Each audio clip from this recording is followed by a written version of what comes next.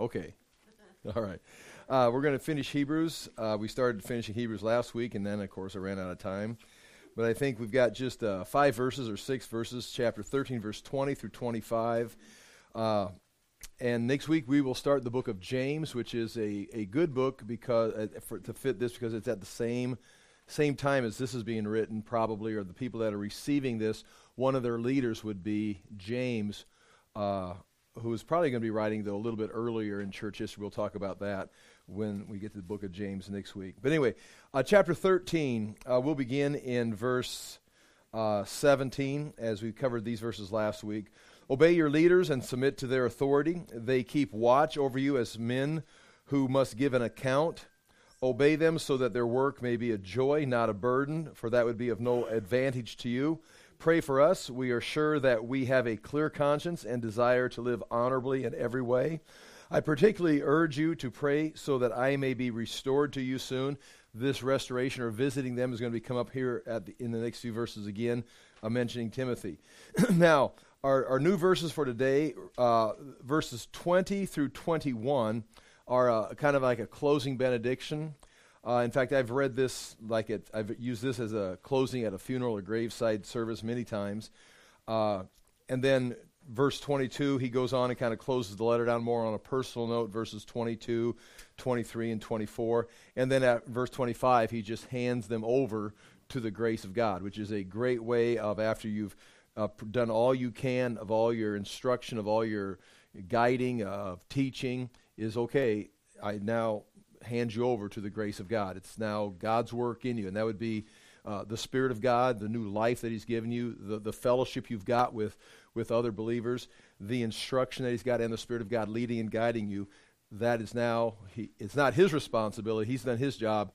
He's handing Him over at the end of this last verse. So now, the benediction is I would say very rich, has a lot of details in it, and it is, in a sense, capturing everything in the book and condensing it into one little benediction. And so I'll explain some of these things as we go through. Some of them are real obvious. Now he begins closing here in verse 20. May the God of peace, who through the blood of the eternal covenant brought back from the dead our Lord Jesus, that great shepherd of the sheep, equip you with everything good for doing His will. And may He work in us what is pleasing to Him through Jesus Christ, to whom be glory forever and ever. Amen. Then verse 22, brothers, I urge you to bear with my word of exhortation, for I have written you only a short letter. I want you to know that our brother Timothy has been released. If he arrives soon, I will come with him to see you. Greet all the leaders and all God's people. Those from Italy send you their greetings. Grace be with you all. Now, on the notes on page 2, we covered page 1 last week. On page 2, starting at the top, there's a lot of commas, I can say that, phrases in this benediction. But he says, now may the God of peace. And so it begins here by saying, the God of peace. And we'll try to go through some verses on this in details. But basically, the God of peace is, God is a God of wrath. Romans 1, His wrath is being revealed, is being poured out. But because of Jesus Christ, He is now the God of peace for those who come to Him through Jesus Christ. And that's why throughout this verse, you're going to hear about the blood of the covenant. You're going to hear about Jesus Christ. And in the end, all glory be to Jesus Christ forever and ever, because this God of peace only exists because the wrath has been removed by Jesus Christ. Now, we as Christians, we as Western people, even as atheists, secular humanists, just people in general, they always think of God as, kind, gracious. If there is a God, He would be good. But the God of the Bible is a God of wrath, because He is, and I'm too far into teaching this already, I want to back this up. But he is a God of wrath because He is holy, He is just, and the world has gone into sin. If it be the god of this age, which is Satan, or if it be people that have fallen into sin, we are all in a place of judgment, and His wrath is being poured out in the world today. And that is the way, if we stopped now or before Jesus came, if we stop short of Christ coming, that's how it would end. It'd just end in annihilation. If you want to say annihilation, maybe eternal damnation would be a better way of saying it. But because of Jesus Christ, this wrath has been removed because sin has been atoned for. The holy and just God has been satisfied. His wrath is appeased or propitiated.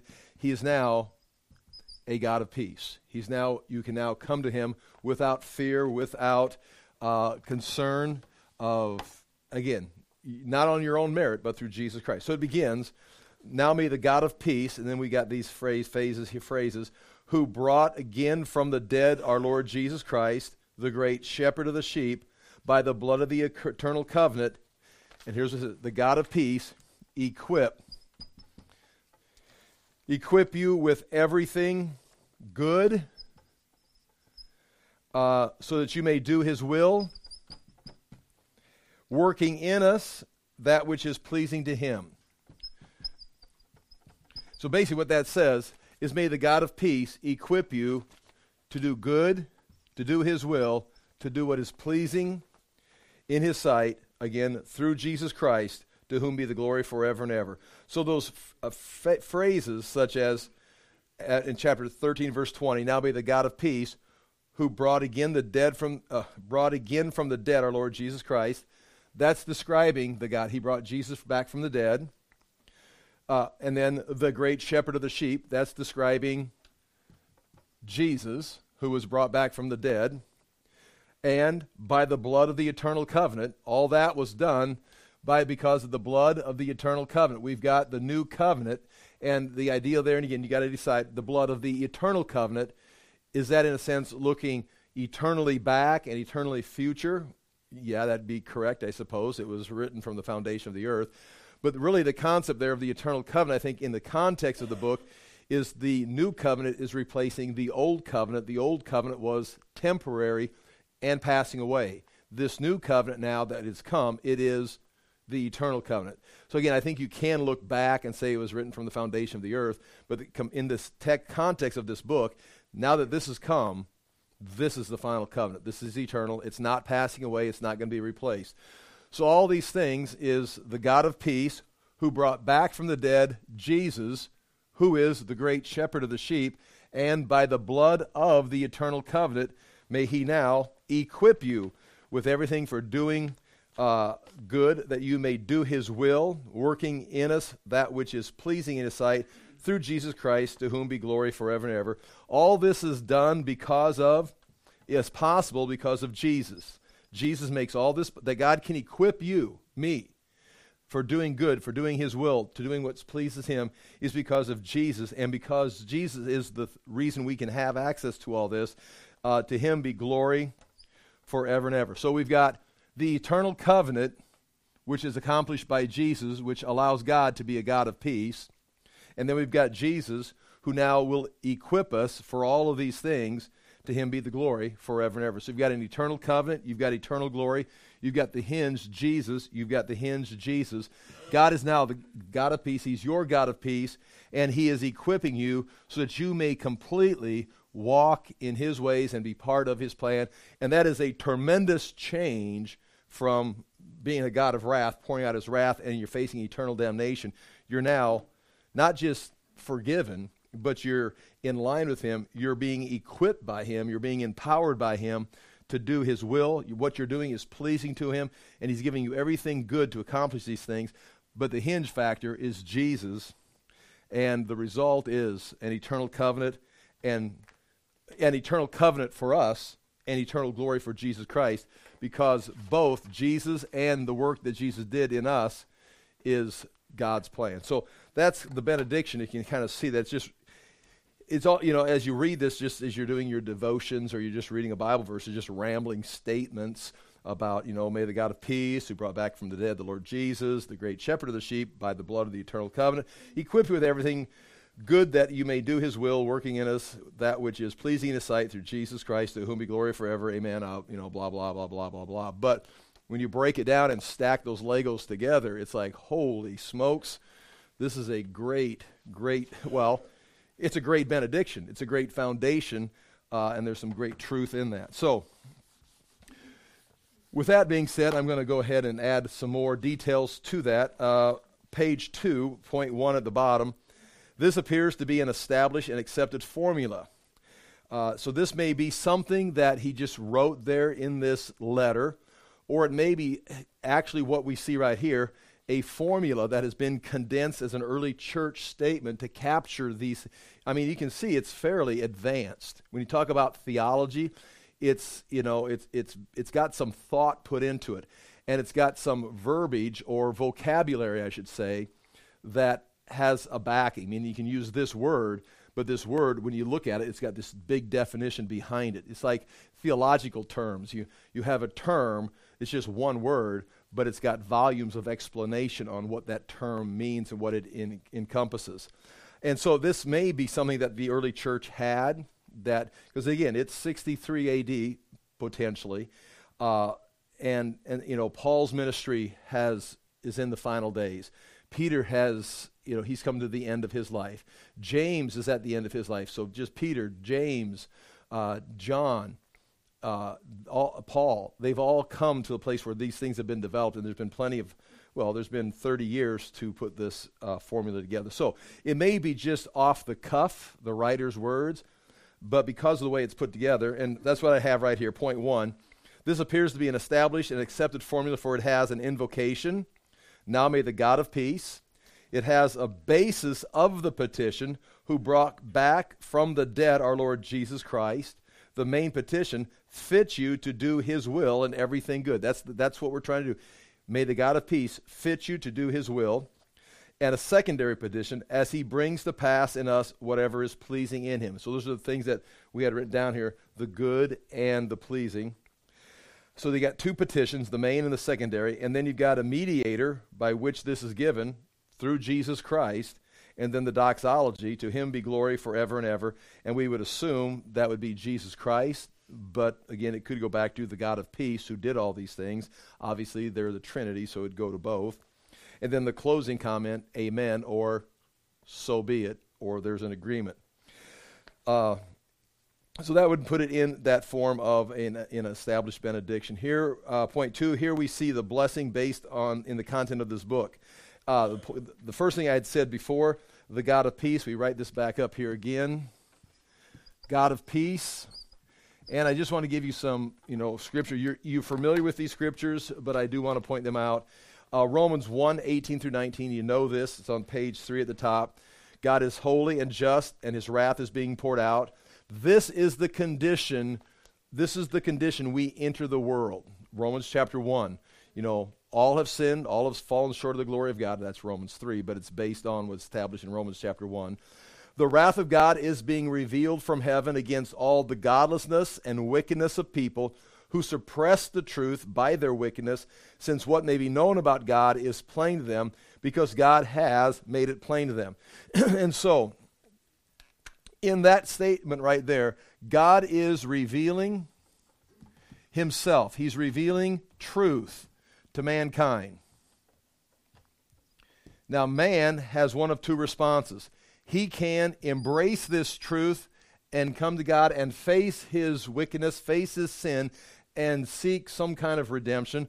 Or man can take this and suppress it. We'll draw an arrow this way and suppress it. He's going to block it out, and he's going to go over here into another arena where he's going to, in a sense, deny this. You're either going to, when God reveals himself, you either face the fact that God is angry with sin and you need to do something about it. You can't earn it, but God is going to provide you an answer. Or you run from it, you hide from it, and establish your own whatever, and now you're suppressing the truth. This is going to get the wrath of God.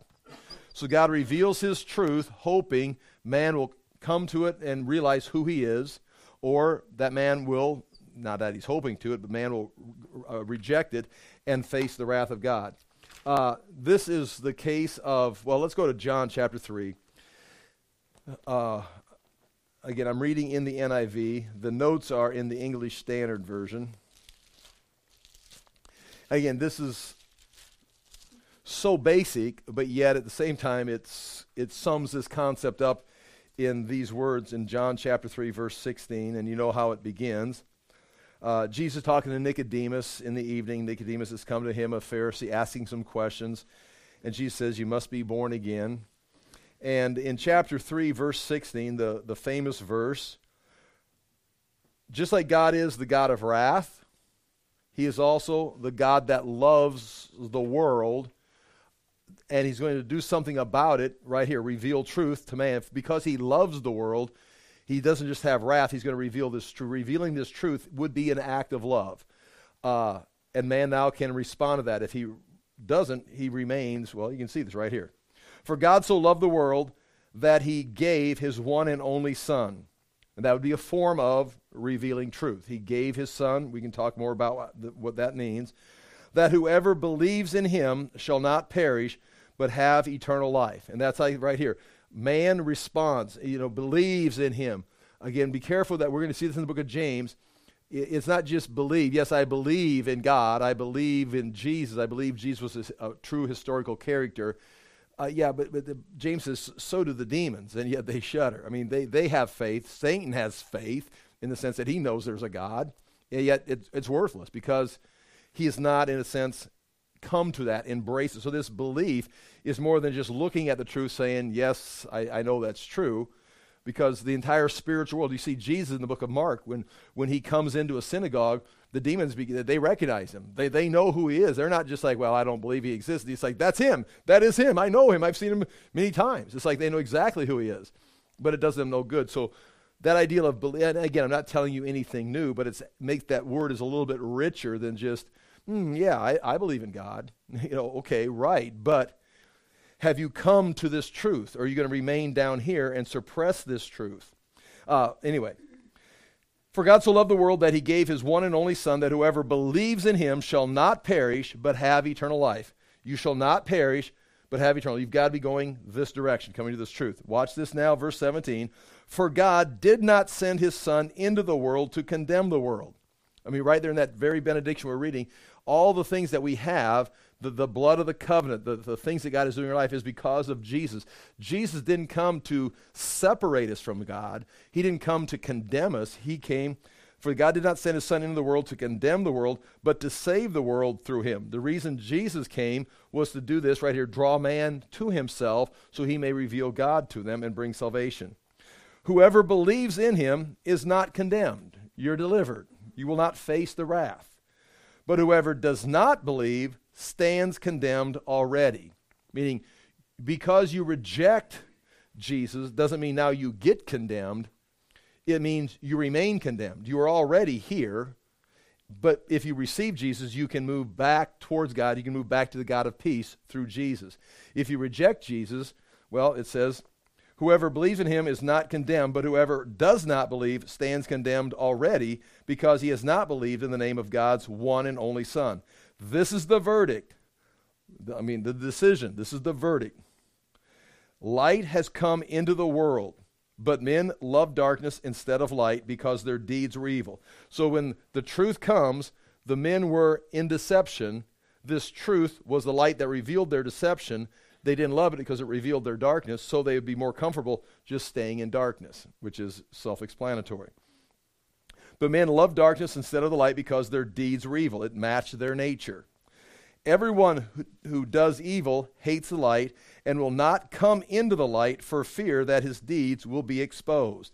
But whoever lives by the truth comes into the light so that he may be seen plainly, so that it may be seen plainly that what he has done has been done through God. And so if you remain in the darkness, you still have the sin, and you're going to be responsible for those sins. If you come into the light, it's going to be revealed, your sin, but that sin is going to be cleansed by the blood of Jesus Christ, and you now have a relationship with the God of peace. And so we also have these verses on page 3 of the notes, 1 Thessalonians 5:23. With that in mind, Paul's closing down both 1 Thessalonians and Romans with this very concept, this God of peace. So, this is at the end of the book of 1 Thessalonians. May God himself, the God of peace, sanctify you through and through. And so God, Paul's closing the book, this God who is the God of peace, now that you've come to this God of peace, what he's going to do is he's going to begin to sanctify you through and through, over and over. You're being taken out of darkness into the light, and that's going to be a process that you're going to continue to go through over and over repeatedly, especially in phase 2 of your salvation, which we are living in right now. May God himself, the God of peace, sanctify you through and through. May your whole spirit, soul, and body be kept blameless at the coming of our Lord Jesus Christ. And again, there's your spirit, soul, and body, the 3 phases of salvation. If you want to read that into that, the whole spirit, that's the first phase of salvation where you come to the light. Your soul being renewed while you're living here in the light, being sanctified day by day, continually growing deeper in Christ. And finally, your body, which is going to be the salvation of your physical body, the resurrection, be kept blameless at the coming of our Lord Jesus Christ, which reveals, talking about when Jesus Christ comes from heaven, that this process, you will not be overwhelmed and sent back into darkness, but you'll be just transformed right into his kingdom, or being received as blameless, because the blood of Christ has been working on you from the first phase of salvation throughout your life. The Word of God, the Spirit of God, the blood of Christ, as John writes, is continually cleansing you. You're growing closer and closer. And so when he reveals, you'll just go right into his presence as you continue the process of salvation, or in that case, glorification. So this is going. Once you enter this, I think it's just a matter of just going closer and closer and closer to God as the process of salvation continues to grow. We're over here, you're separated. Again, Paul says, may God himself, the God of peace, sanctify you through. Notice, it's the same God. He's the God of wrath. He's the God that is just and is punishing the sin. But in this case, because of Jesus Christ, he's the God of peace. He's still the God of wrath, but in your case, he's the God of peace. In Romans 15:33, the God of peace be with you all. Amen. And so it's just a generic term, God of peace. Well, right, understand, that's just not a generic term. That means the God of peace can only be the God of peace because someone has responded to Jesus Christ. Because that God of peace is also the God of wrath and justice that is bringing wrath to the earth, and he's waiting for that day of wrath. But because he can be addressed as the God of peace, it's a huge statement. You've been transferred from the darkness into the light, and you can see that he's a God of peace. Now, he's a God of peace to you and to the members of the church, but outside of salvation, that wrath remains. Okay, so it says, now may the God of peace, who brought again from the dead the Lord Jesus Christ, that goes on to that next phrase, resurrected Lord is the new covenant. Again, this whole book is about the new covenant, the comparison between the old covenant that is passing away, and the new covenant in the blood of Jesus Christ, which is eternal. It will never pass away. It's going to be, there's not going to be another prophet that's going to come. There's not going to be another revelation that comes. This is new covenant, is what Moses said was coming, what the prophets said was coming, what John the Baptist indicated was coming, what Jesus talked about, what Jesus said, this is the blood of the new covenant. He established it, and here we are. So the resurrection Lord is the new covenant. The blood of the covenant is the word "and." If you look up in the Greek, if you want to take time to try and read through the Greek on page 2, I'll just read the English. May now God of peace, having brought out from the dead the shepherd of the sheep, great by the blood of the covenant. See that word "great"? Then by the blood of the covenant. The word is "en," E-N in the epsilon nu in the Greek, E-N transliterated. In, it can be the word "by." Again, this is not necessarily important, but I'm going to point it out. The blood of the covenant, in, can be translated with or by. By would be the instrumental, as in through or as the result of his sacrifice death. These things result from the blood of Christ. Jesus brought back from the dead. The new covenant is in effect because of the blood of Christ, and God equips it. Because Jesus, by or "en" in the Greek, by or through, or it's the instrument of cause. Because Jesus did this, then these things will take place. One, he will be resurrected. He will be brought back. He paid for the sins, and his work is done. He will be brought back from the dead. Not only will he be brought back from the dead, the new covenant is in effect. The new covenant, Jesus died, shed his blood. Jesus even said himself, this is the blood of the new covenant. I shed my blood the new covenant takes effect. And because the new covenant has taken effect, Jesus Christ is going to be resurrected. His work is finished. He's going to be resurrected. And because of the new covenant, God equips and works in us for his will. So this is a word, I'll just write equip. That is, again, the ideal of preparing. I'm going to look at that word here in Ephesians 4, verse 12 here in just a minute. We're very familiar with that. But it's the same idea. Because of the blood of the covenant, because of the blood, Jesus is resurrected, the new covenant is put into effect, and we are now in a position not just to be saved, oh good, we don't go to hell. It's like, no, you're now being equipped and prepared to engage and embrace and participate in this process that God is doing in history, which includes salvation and the renewal of all things. We'll look at that word equipped here in just a moment. So the blood of the covenant is, I think, instrumental, as in through or as a result of. Jesus is the leader, the pioneer, the shepherd of the sheep. Now we begin to describe, God of peace, who through the blood of the covenant brought back from the dead the shepherd, Jesus, the shepherd of the sheep. And this is very typical. I'm going to read this again here in the English Standard Version, page 2 at the top. Now may the God of peace, who brought again from the dead our Lord Jesus, the great shepherd of the sheep, by the blood of the eternal covenant. So the great shepherd of the sheep, this goes off into a why this can be, we can stay simple. We can stay simple with this. He is the shepherd. The shepherd of the sheep. The first thing is, we've got in Hebrews 2:10, it says, way back in the beginning of the book of Hebrews, in bringing many sons and daughters to glory, that'd be us, bringing us to God's presence, it was fitting that God, the God of peace, for whom and through whom everything exists, should make the pioneer of their salvation perfect through what he suffered.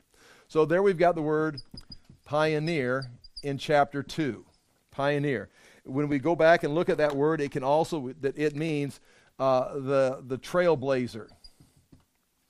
It means the founder. It's the one that has gone first. He's gone before us, and because he's gone, we can follow him. He, in a sense, is the shepherd. That's our first indication. In chapter 12, in the same book, it's brought up again, Jesus is the author and perfecter of our faith. So there he is, the author, the perfecter. He's gone before. We just follow this right here. He's the shepherd. Now we actually take all these and call him the great shepherd of the sheep. So he is leading, and obviously the sheep is those who've believed in him. He's going to lead them. He's going to equip them with everything that they need. But I want to take a moment just to kind of develop this, because it may be interesting. It explodes in John chapter 10, where Jesus calls himself the Good Shepherd.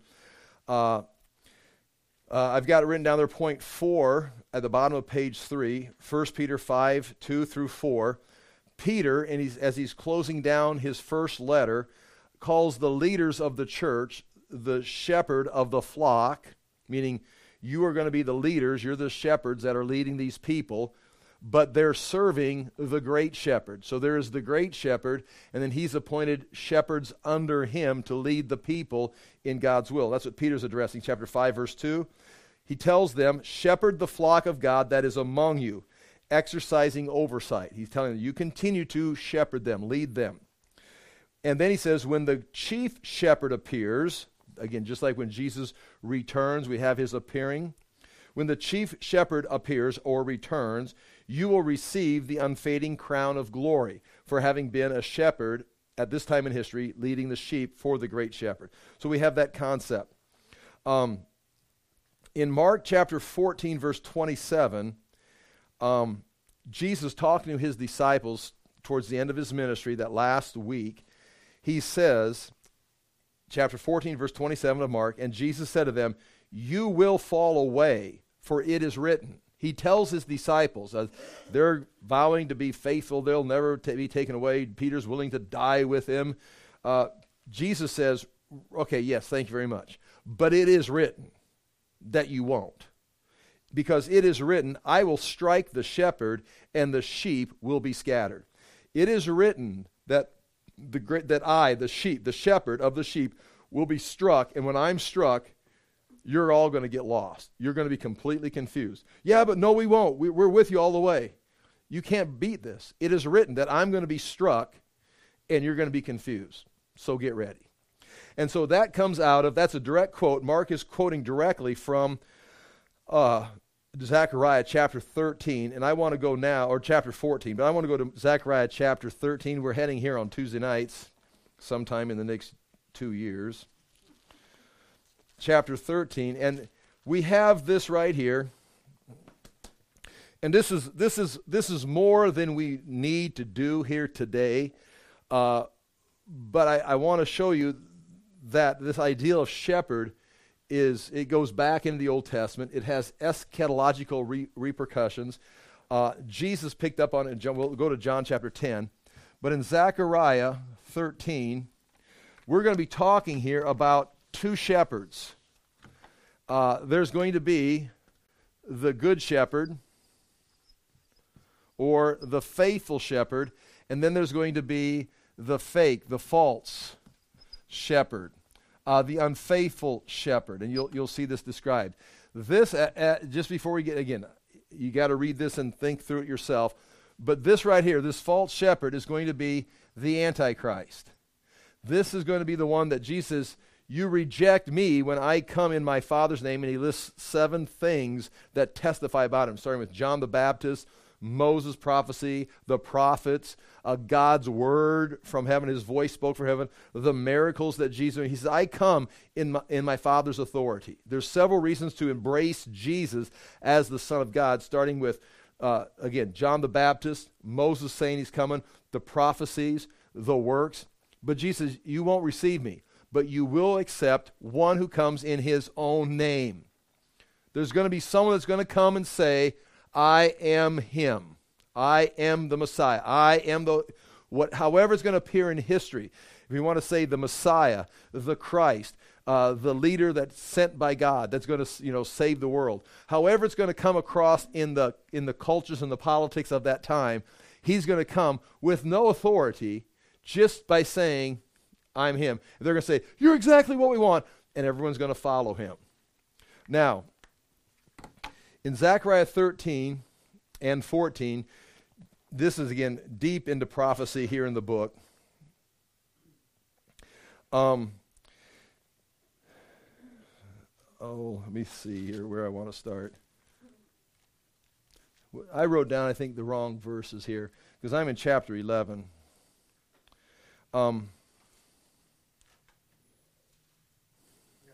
ends at verse 9, so I'm wondering. I'm looking at chapter 11. And in chapter 11, verse 4, it's in the NIV, there's a title for that section called The Two Shepherds. So it's not in the text, it's just what they've titled it as. It says, this is what the Lord my God says, pasture the flock marked for slaughter. Okay? That's verse 4 of chapter 11. And then verse 17, it says, or verse 15, it says, then the Lord said to me, take again the equipment of a foolish shepherd, or a worthless shepherd, for I'm going to raise up a shepherd over the land who will not care for the lost. And then it goes on in verse 17, woe to the worthless shepherd who deserts the flock. And then again in chapter 13, verse 7, awake, O sword, against my shepherd, against the man who is close to me, declares the Lord Almighty. So again, we're going back into Zechariah's time, around the year 519 BC. The exiles have returned. And they're talking, there's the contemporary, meaning he's speaking to the people of his day. There's a lesson there, but he's also speaking of something future.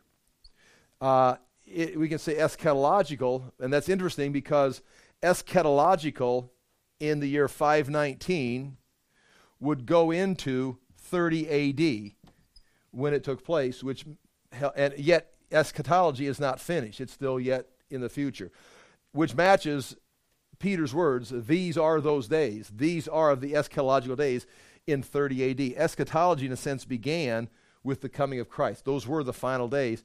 It's just that Christ has appeared, say if it's at Christmas, if it's at John's baptism, or when Jesus was born or at his baptism. It began then, and it's still, we're in the middle of it. Jesus came, did the work of the cross, went into heaven. There's a whole bunch of things that haven't been fulfilled yet. Right. He said, I'll be back to finish them. Right now, you take this message to the world. This is the good news. The new covenant is available. You can get in this new covenant because when I come back, he's going to be coming back in wrath. And so the eschatology, when are the end times? I mean, I know what that means. We're waiting for the end times to begin. Actually, we're waiting for the signs of Jesus' return. But biblically, the end times began with the appearing of Christ. We are in those end times. And that's how you can understand the prophet. So as we look at this right here, we're going way too deep probably just for the word shepherd, but I just want you to see the weight of this when it says the great shepherd, the good shepherd. Chapter 11, verse 4. This is what the Lord my God says. Now he's speaking to Zechariah. Pasture the flock marked for slaughter. Now this would be right here. In the real sense, that would be a part of the flock that, okay, these are the ones going to slaughter now. Now, and again, in the agriculture or farming world, that's why you raise sheep. You don't raise them as pets. Again, this is hard for Western America to understand. Aren't they cute? Right. We use the wool and we eat the meat. It's like, what? Oh, bring them in the house. They're cold when you're cold. They're cold when it's like all that, whatever. Okay, if they're too cold, we'll eat them. Okay, but nonetheless, they're marked for slaughter. So realistically, these are ready for harvest in the real shepherding world. But in the analogy here, these are those that in 70 AD, after 30 AD, they're marked for harvest, they're marked for destruction, or ultimately in the future, there's going to be the Antichrist. These are those that are marked. They've been marked because they've rejected Christ. So, pasture the flock marked for slaughter. Their buyers slaughter them and go unpunished. Those who sell them say, praise the Lord, I am rich. Their own shepherds do not spare them. For I will no longer have pity on the people of the land, declares the Lord. So he's using that analogy. If Zechariah is actually out pasturing sheep, that's one thing. It's a sign, like Ezekiel gave signs, Jeremiah gave signs. Now Zechariah is pasturing this flock. What are you doing?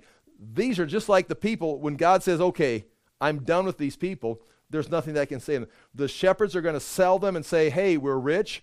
Their leaders are going to sell them and say, we're rich. Now, this is typical fourth generation ideology here. The leaders, the elite, are going to sell the sheep, sell the middle class for their advantage. Praise the Lord, we're rich, we're okay. What about these people you're in charge of? You're supposed to be shepherding them. Oh, we sold them. Now, there's a place where it's fitting. That's what you raise sheep for. But when you're in a leadership position over people, the shepherd is an analogy. You've got one of two things you can do with these people. You can fleece the people, or you can shepherd the people to green pastures. And you're either using the sheep for your advantage to get rich, which again, if you're a farmer, that's the appropriate thing to do. But if it's people, you should not be shepherding the people to sell them to be slaughtered. There's a difference between sheep and people, as we know. Well, okay. Most people understand that, but nonetheless, we are living in crazy times. But the Lord is saying here to Zechariah, there's a time coming, well, I'm no longer going to have pity on the people, and I'm going to treat these people just like a shepherd who's selling them. And I'm going to give them bad leadership. Okay? Now, you can whine and groan about your leadership. Right here, just now make application. Forget contemporary 519 BC, forget 30 AD or the distant future whenever asking. Think about 2022. And I was just watching the video this morning. Now I'm way off subject. This is not anywhere I'm going to go with this, but just hanging right there. I've got to pursue it. I watched the video of an Australian, it's called Sky News or something, an Australian news network, and two anchor people were just saying, what is wrong with America? There's like, how many people we got here? They got, 3 million or billion or whatever we got here. They got 3 million people there, And the best they can do for their top 3 leaders are, and then they named our top first, and then next would be there, and then the third one would step in place, and then they got the third one speaking last week. Just like stumbling. You think number 1 gets confusing.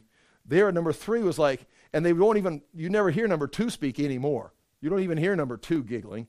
Number 3, it's like, and this, they say, this is America. It's like, what is going on?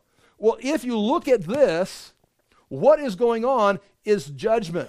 When God is tired of a people, he gives them bad leaders. He gives them false shepherds, shepherds that are going to sell them for slaughter. And that's what's happening right here. The middle class is being sold.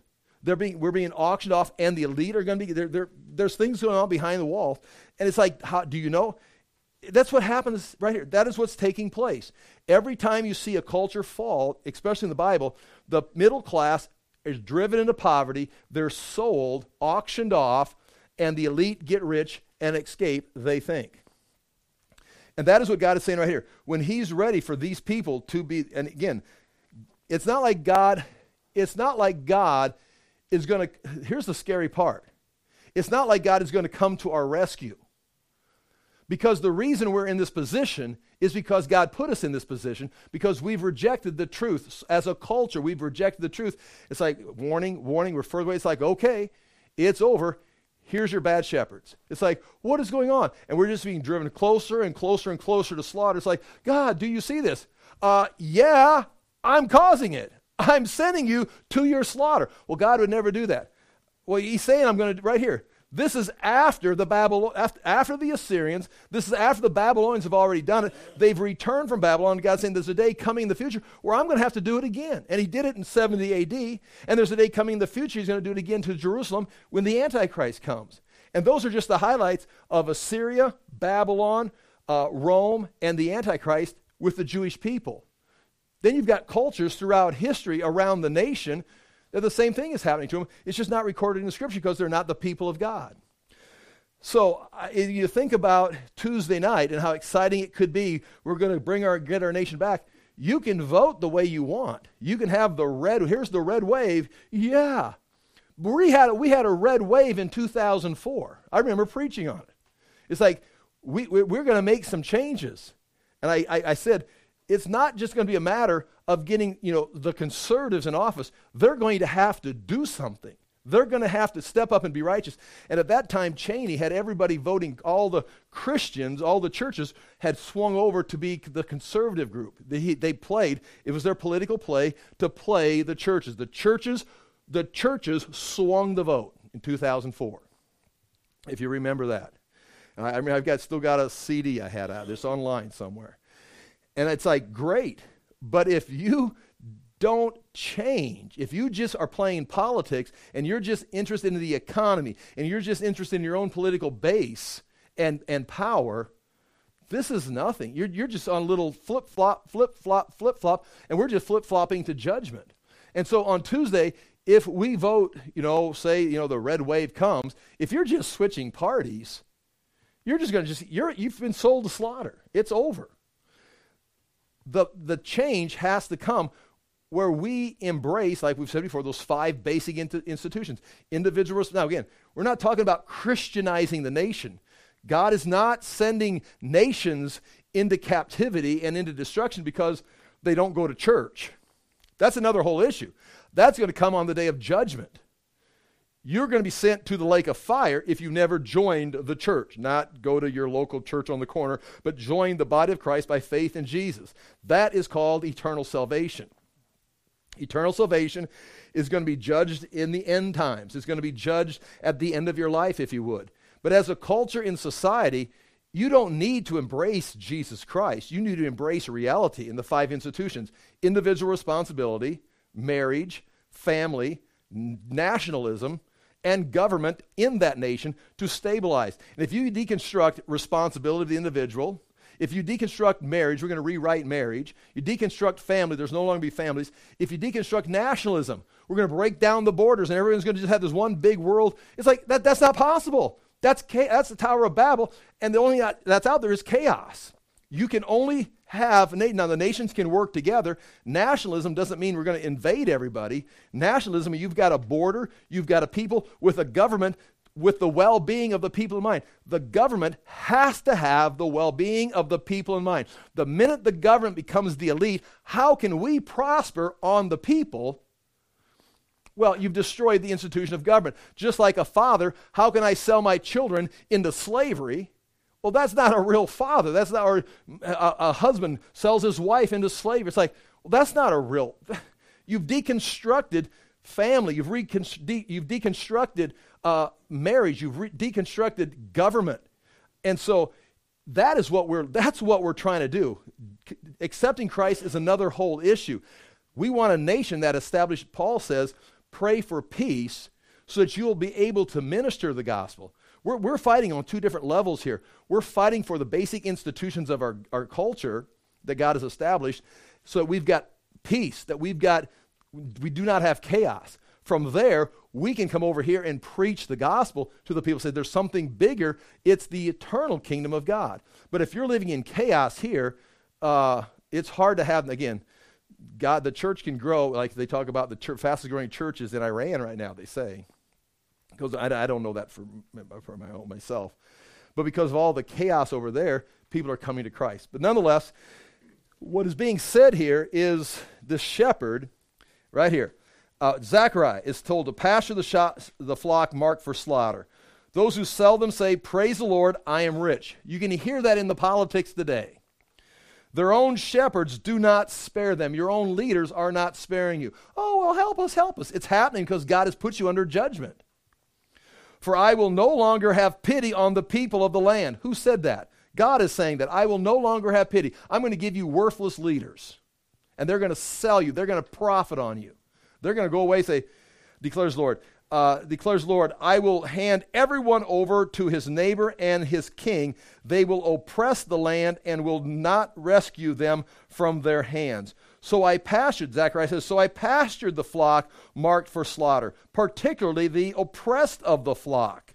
So within that flock, there were an oppressed group within that flock.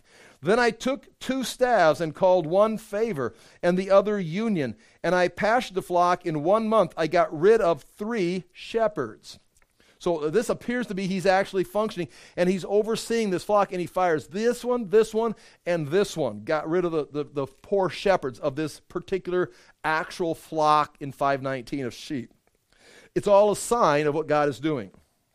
Meaning, God can get rid of and fire 3 shepherds, false shepherds. He can rescue, just like Zechariah is trying to deliver this flock from slaughter, and the shepherds just gaining on them. God can do the same thing for a nation. The flock detested me, and I grew weary with them. So as he's trying to deliver them, the flock didn't like the fact that you got rid of these shepherds. We like them. They were abusing you. They were using you. It's like, we hate you for getting rid of them. It's like, oh, well, okay. Then, okay, you're beyond hope. The flock detested me, and I grew weary with them and said, I will not be your shepherd. Okay, then I'm leaving. Let the dying die and the perishing perish. You need help. You're dying. I can help you, but you don't want my help, so die. You're perishing. You're going to be sold to slaughter. I can deliver you. You don't want to be delivered, perish. This is now Zechariah acting out what God is saying to the people. I will not be your shepherd. Let the dying die and the perishing perish. Let those who are left eat one another's flesh.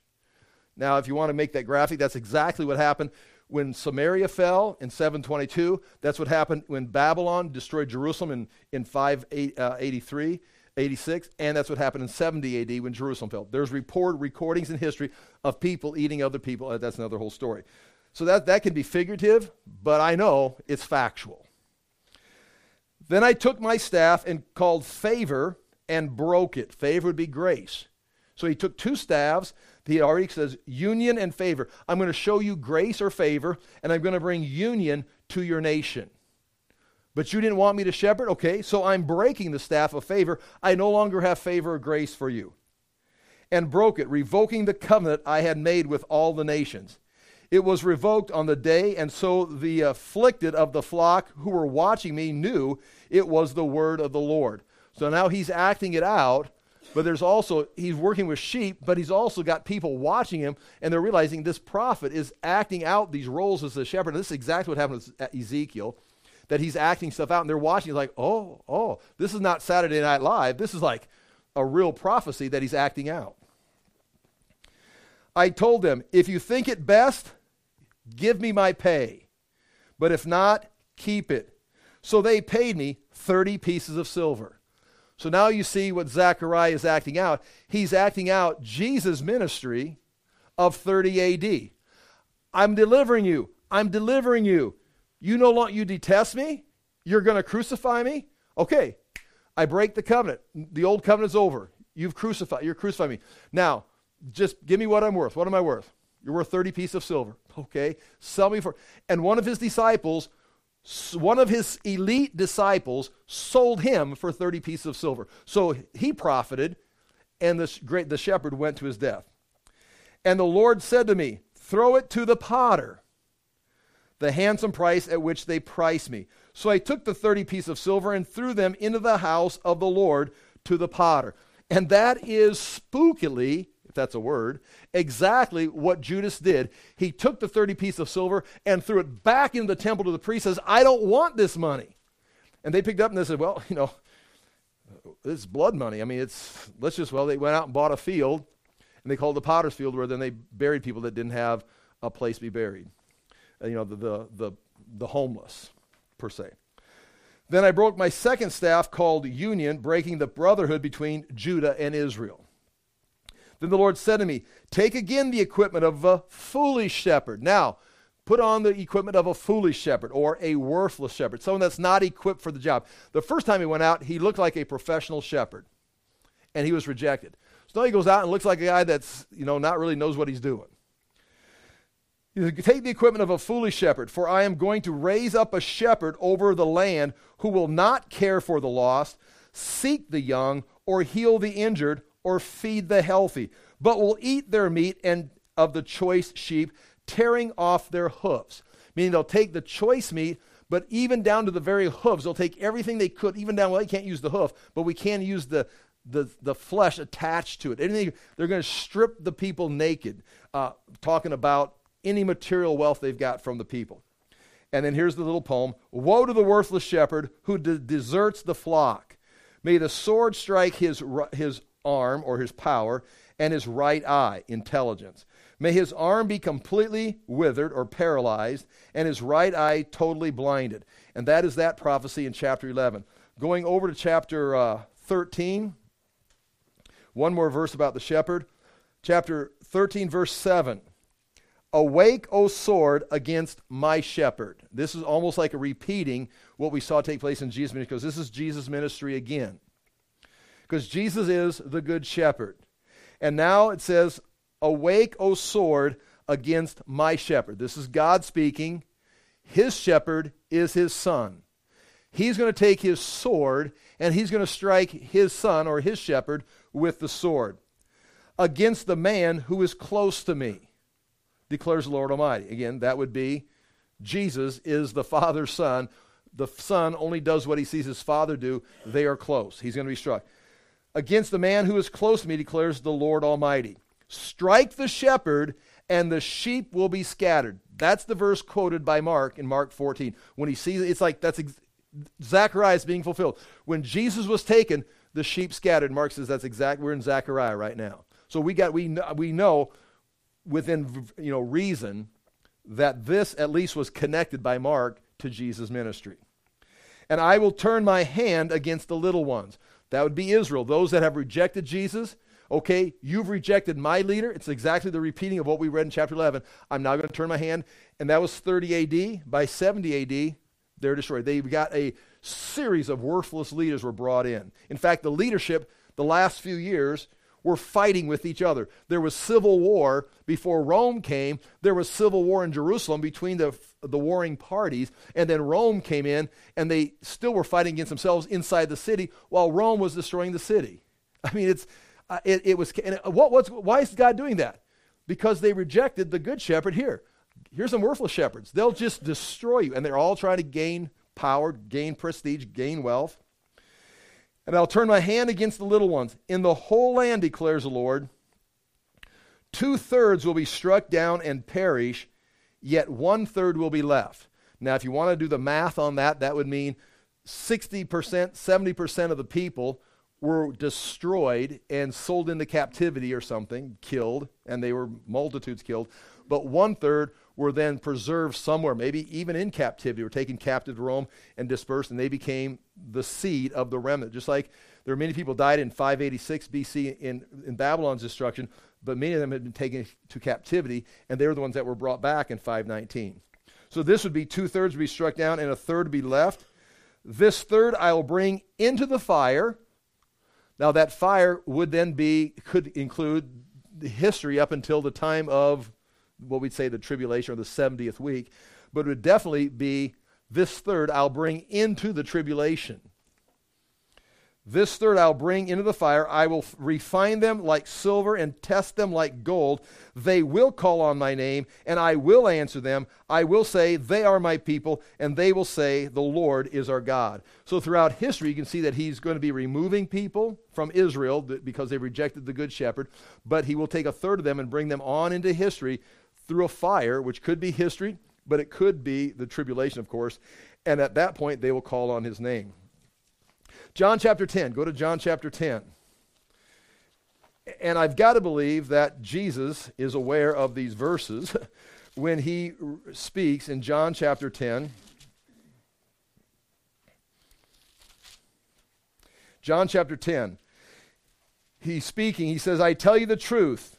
The man who does not enter the sheep pen by the gate, but climbs in some other way, is a thief and a robber. So there's the sheep pen, and if a man is walking into the sheep pen through the gate, Jesus is also going to say he's the gate, through Jesus, he's the right shepherd.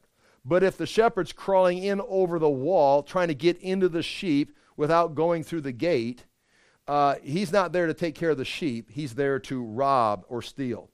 The man who enters by the gate is the shepherd of the sheep. The watchman opens the gate for him, and the sheep listen to his voice. He calls his own sheep by name and leads them out.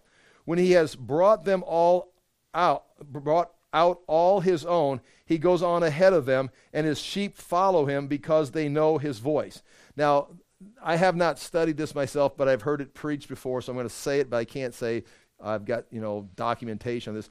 But when they take their sheep and put them all in a pen, all the different flocks, and then the sheep were familiar with their shepherd's voice.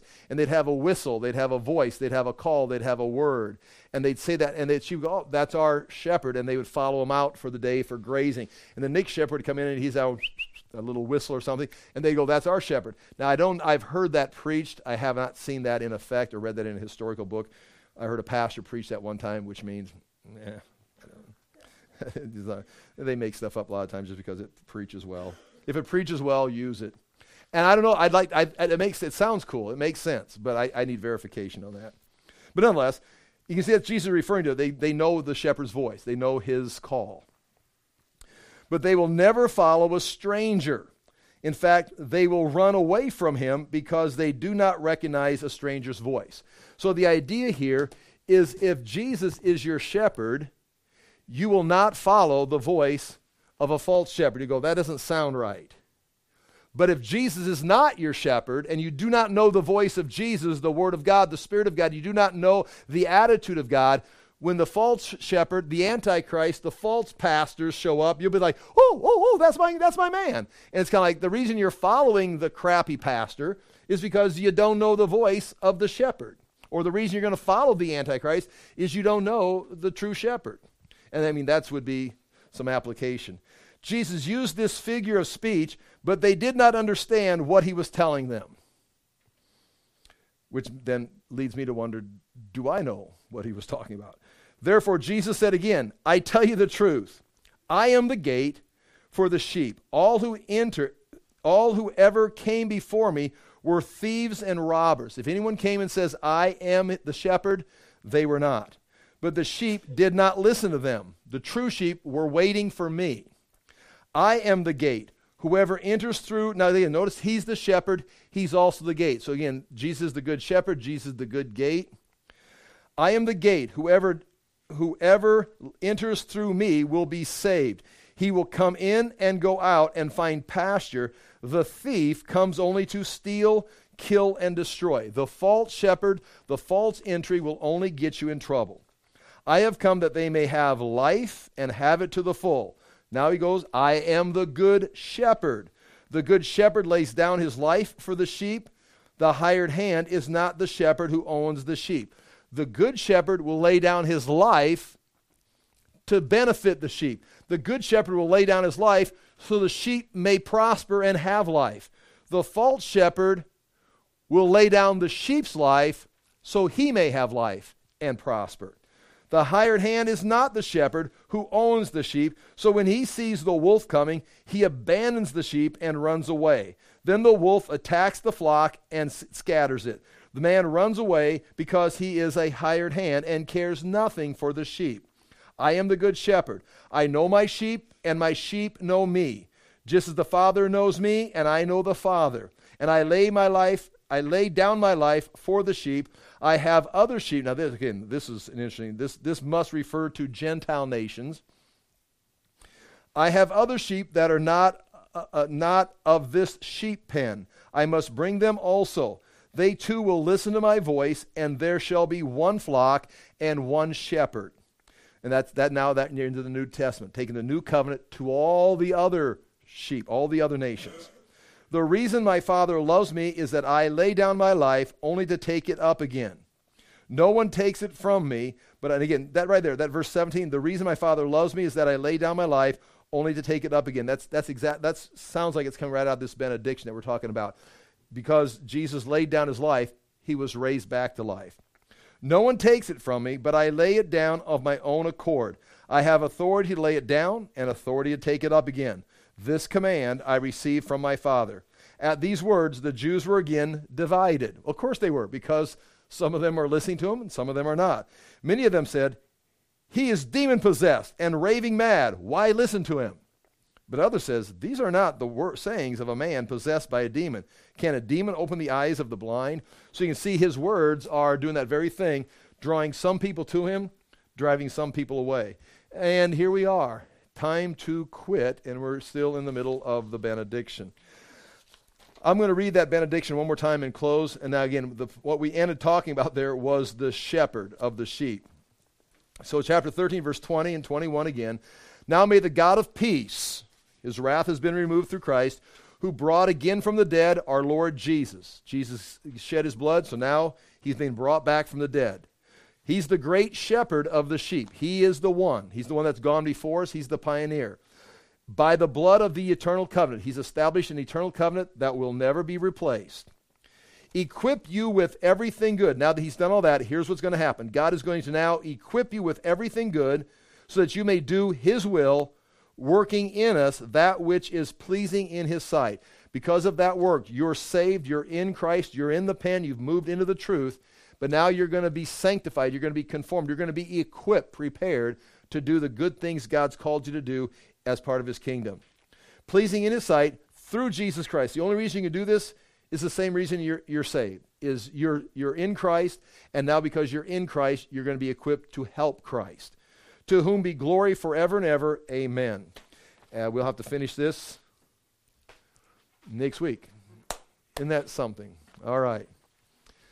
I'll pray and we're free to go. If you got any questions, you can certainly ask them. Father, we do thank you again for your truth. We thank you for this opportunity to live at this time in history. We ask that we would follow you, that we would listen to your voice, that we would not follow the ways of the world, but we'd be conformed and transformed into your image. We do thank you again for your word, your spirit, and a chance to study your word. We pray for our nation that we may make wise decisions, that we would be given good leadership to lead us into the truth, that the people of God would respond to embrace the institutions that you've established for all people, but also to proclaim the name of Jesus Christ to our nation and other nations, that there may be eternal salvation. Father, we do again thank you for these things in Jesus' name. Amen. Thank you for your time.